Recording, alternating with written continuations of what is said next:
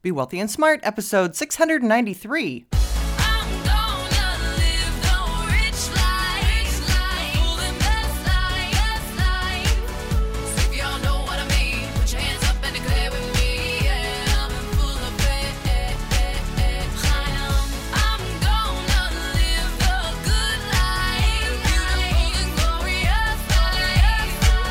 Step into a world of wealth and financial freedom without budgets, boredom, or bosses on Be Wealthy and Smart.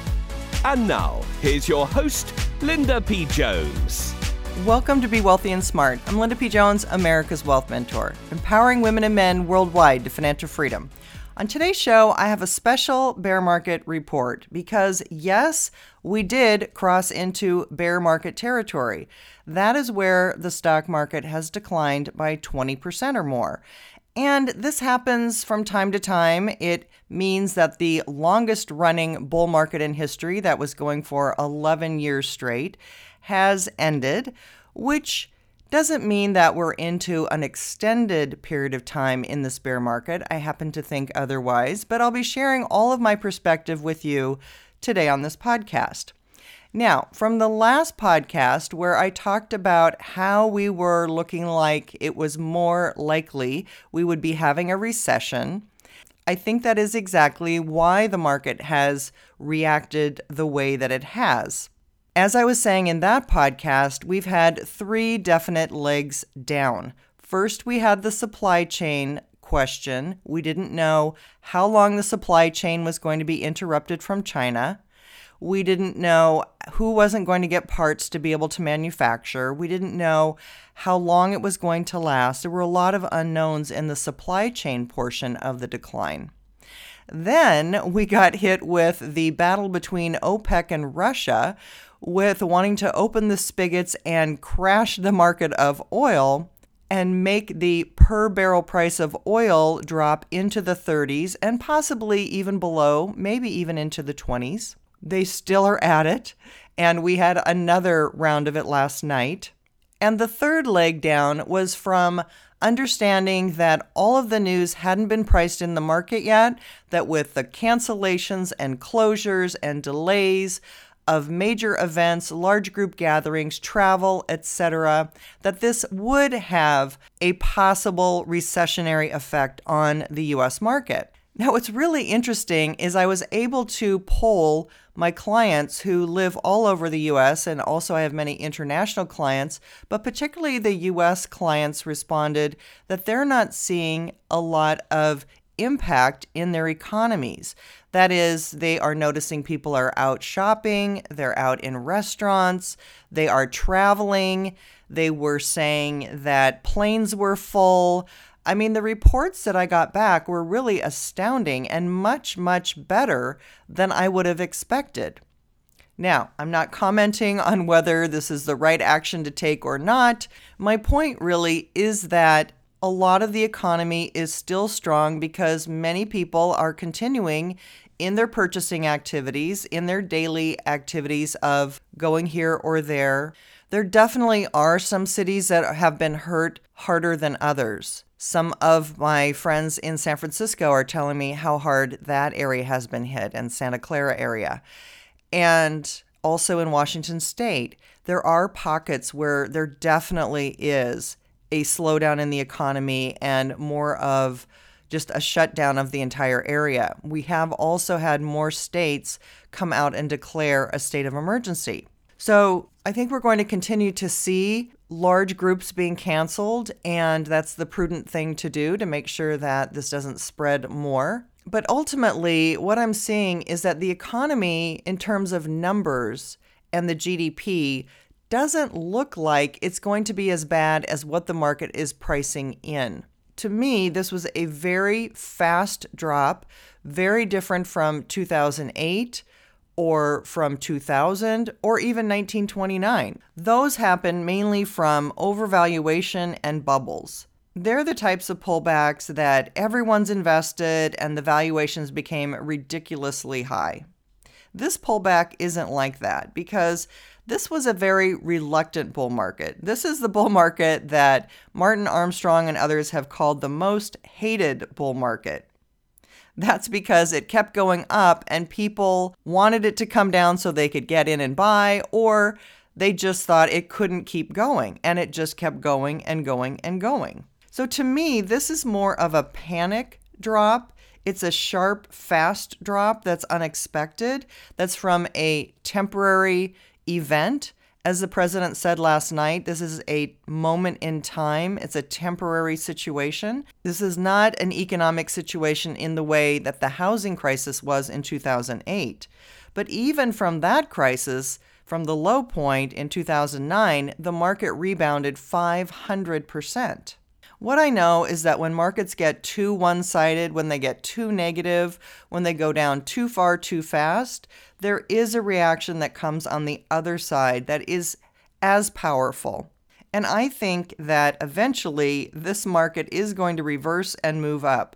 I was commenting yesterday that the World Health Organization came out and named this a global pandemic, which we all knew. And in the news was the market being down 20% and officially being called a bear market.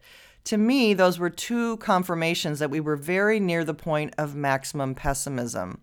And whether it is today, Thursday, or whether it's tomorrow or within the week, I think we are very close to that point and close to getting a very strong reversal. And that means lots of opportunity.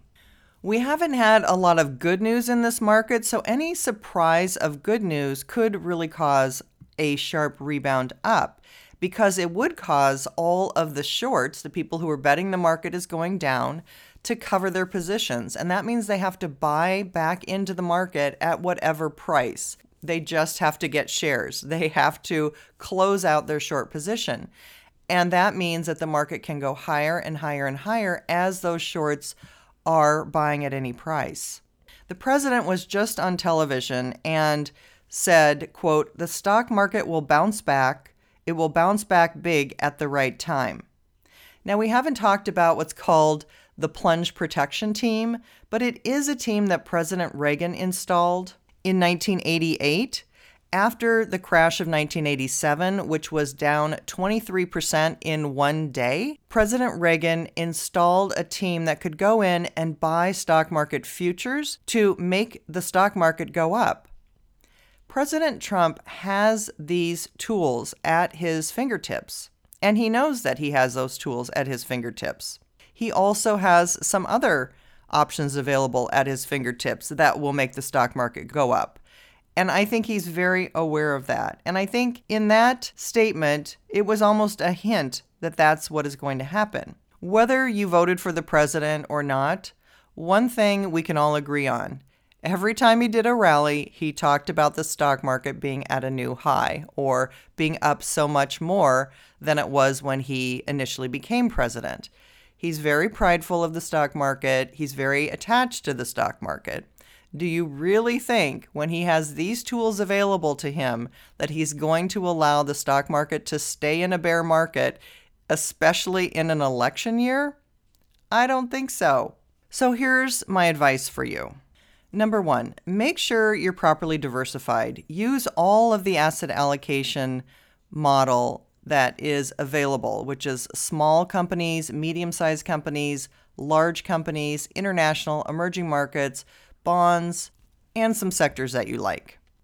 Oftentimes, in a recessionary type environment, smaller business can often do better, and small caps can outperform large caps at that time. That's because small business doesn't have a lot of people to lay off. They're lean and mean. They can turn on a dime. They can go a different direction. They can reduce their inventory. They can reduce their costs quickly. There's a lot of things that small business can do just because of flexibility.